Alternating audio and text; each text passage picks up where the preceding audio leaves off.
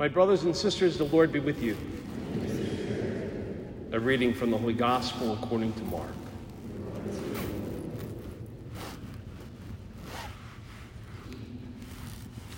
Jesus departed from there and came to his native place, accompanied by his disciples. When the Sabbath came, he began to teach in the synagogue, and many who heard him were astonished. They said, "Where did this man get all this? What kind of wisdom has been given him? What mighty deeds are wrought by his hands?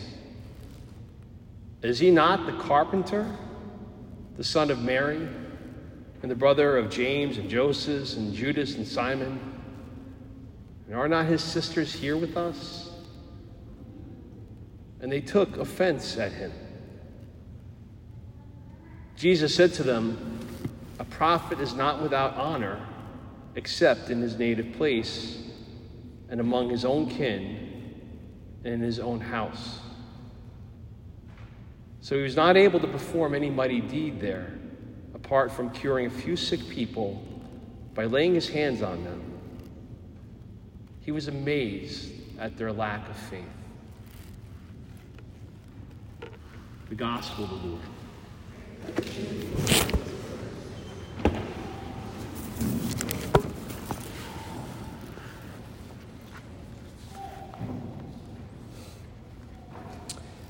Have you ever felt like a failure?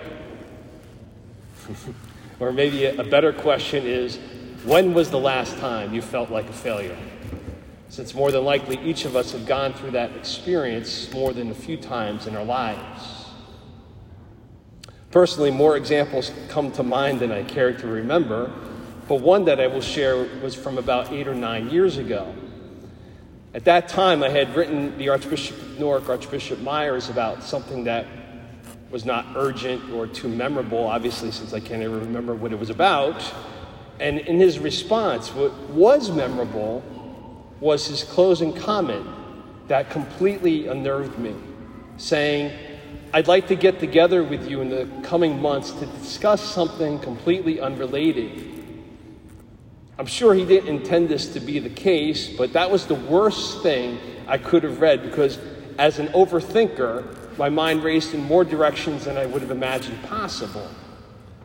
I quickly surmised it couldn't have been anything bad, because if it was something bad, it would have been that casual and it would definitely have been addressed a lot more earlier. But it was definitely unsettling. Long story short, within a few months, we finally met. He shared what was on his mind. He was thinking of naming me the director of priestly vocations for the Archdiocese of Newark. And in some ways, that was really a vote of confidence and support. It's such an incredibly important assignment to help promote prayer and discernment for priestly vocations, to meet with men who are open and thinking that possibly Jesus is calling them into this friendship and ministry with him, and then to help guide those who are more sure of that call through what can be an overwhelming and most definitely lengthy process. Not that it's more important than any other priest's assignment, because it's not. The most important thing for any priest is to be faithful to our promises at ordination, to be in persona Christi, to stand in the person of Christ as we offer his sacraments to his people. But this specialized and unique nature of this assignment definitely makes it stand out in a way throughout the whole archdiocese and even beyond, as you end up having to interact with priests and bishops from all around the world. So all of that was intimidating enough, along with the fact that for years, the Archdiocese of Newark was celebrated for having the most priestly ordinations in the nation. I could just sense the stress and the pressure from the first meeting and those first discussions I had with the Archbishop, who was very kind and very supportive and assured me that all of those things really needed to be squashed. It wasn't about numbers, and that just focus on the priesthood of Jesus, what that means to me personally, and let the Lord guide me in this work to try to develop a vision in taking on that role. One of those promises at ordination that we make as priests is obedience to our Archbishop. So after I think 3 meetings and countless letters back and forth and this continued dialogue and discernment, I accepted. And honestly, every fear I had going into that role was pretty quickly realized. The administrative aspects were great. The phone was not ringing off the hook of men interested. The pressure, indirect or direct, with every person I met asking, so how many guys do you have coming in next year? I personalized way too much. As I followed what I believed was the vision that the Lord had put into my heart for the direction of this office, it definitely caused tension. And very quickly, some of the numbers of men that we were considering for accepting into the seminary started to drop. As much as the Archbishop and many others in the diocese who were involved in all this supported me and encouraged me and assured me what I knew was true in my heart, that it wasn't, quote unquote, my fault that numbers were falling, that ultimately it's Jesus who calls men to the priesthood. And nurturing those vocations isn't the sole responsibility of the vocation director, but the entire people of God, from parish priests to families praying for vocations, that even perhaps that one of their own sons would be called to be a priest, or one of their daughters would be called to be a religious. While I knew all that to be true, the reality is I couldn't shake that feeling of being a failure.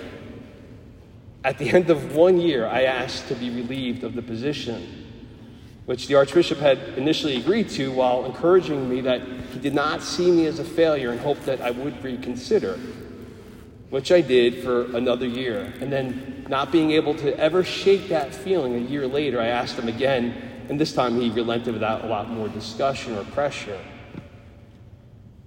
It stinks feeling like a failure, doesn't it? It's one thing when we make a bad choice or a bad decision, or we didn't do what was required or put in the effort that we needed and find ourselves struggling. But so often we find that feeling of failure somewhat out of our control. I was thinking of a whole variety of people in my pastoral life. A newlywed couple who finds it difficult to become pregnant. The college student who did so well academically all their lives and struggles that first semester on campus. The parents or grandparents who brought their kids to Mass, sent them to CCD for years, and sees those kids not practicing their faith anymore. In all those instances, people all did the right thing. They sincerely tried and find themselves feeling like a failure. Initially reading this gospel, you can imagine Jesus being able to relate to that feeling. Here in this Gospel of Mark, up until this point, he's already accomplished so much. Healings of illnesses and debilitating conditions, casting out demons, calming the sea and the winds at night. Oh yeah, and bringing a girl back to life from the dead. Word had spread. Multitudes of people were coming out to hear and see Jesus from great distances. But Jesus has this desire in his heart to share his ministry with those he knew the longest, those that he had grown up with, those he loved and cared for, his extended family, his friends, his neighbors, to share this good news and let them experience the fulfillment of the faith that they had carried their entire lives, all the hopes and dreams that they had ever imagined to be realized. And instead, we see outright rejection to all Jesus is saying. And a dismissiveness, not just to him personally, but to his earthly family as well, as they kind of mock him as, isn't he that carpenter, the son of Mary? Talk about a diss. He's dissing the Blessed Mother. We read Jesus was amazed at their lack of faith. So we know that this had to have hurt and disturbed him. But whether he experienced feelings of failure, we don't read or hear any of that captured in Scripture. We don't read him giving into self-doubt or second-guessing himself. In fact, the very next line in Scripture after this passage has us simply moving forward and teaching in other villages, and then commissioning his apostles to start performing the same miraculous acts he had performed throughout the Gospel of Mark, which is what every one of us needs to focus on as people of faith. When we are doing the right thing and don't experience the right results.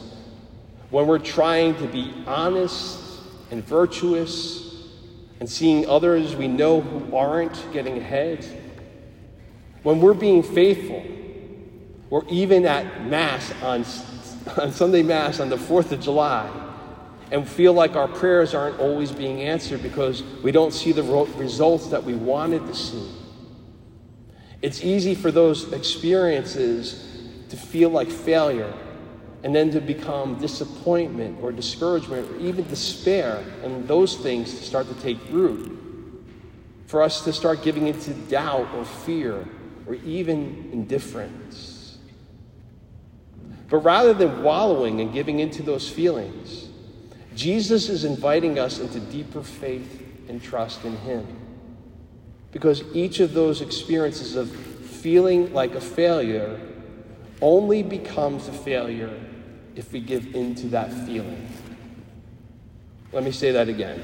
It's okay and normal to feel like a failure, but we only become a failure if we give in to that feeling. So, for example, I've had those newlywed couples who had difficulty getting pregnant, who after they stopped stressing about it eventually did.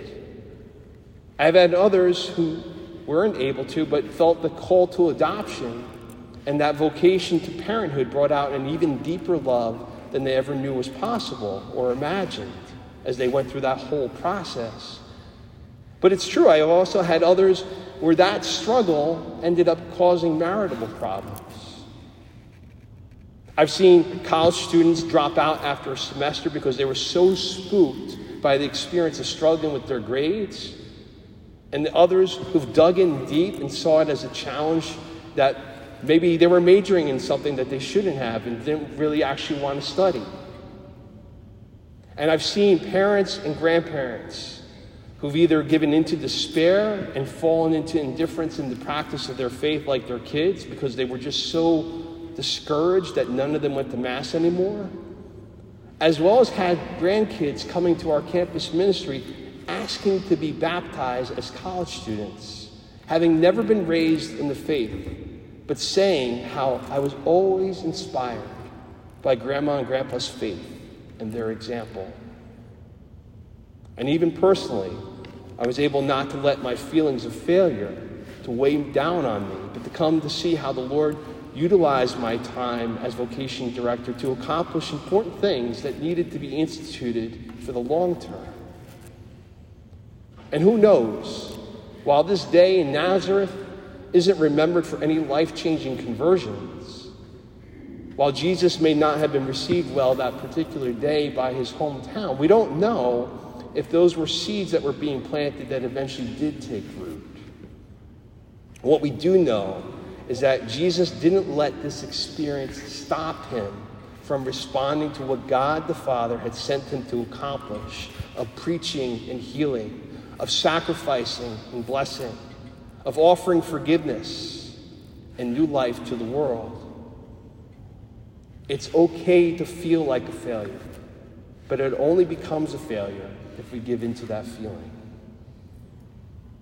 St. Mother Teresa of Calcutta once said, "God doesn't ask that we succeed in everything, but that we are faithful. However beautiful our work may be, let us not become attached to it. Always remain prepared to give it up without losing your peace." May you and I not let feelings of failure to thwart us from persevering and remaining faithful, and in doing so, confidently stay in peace.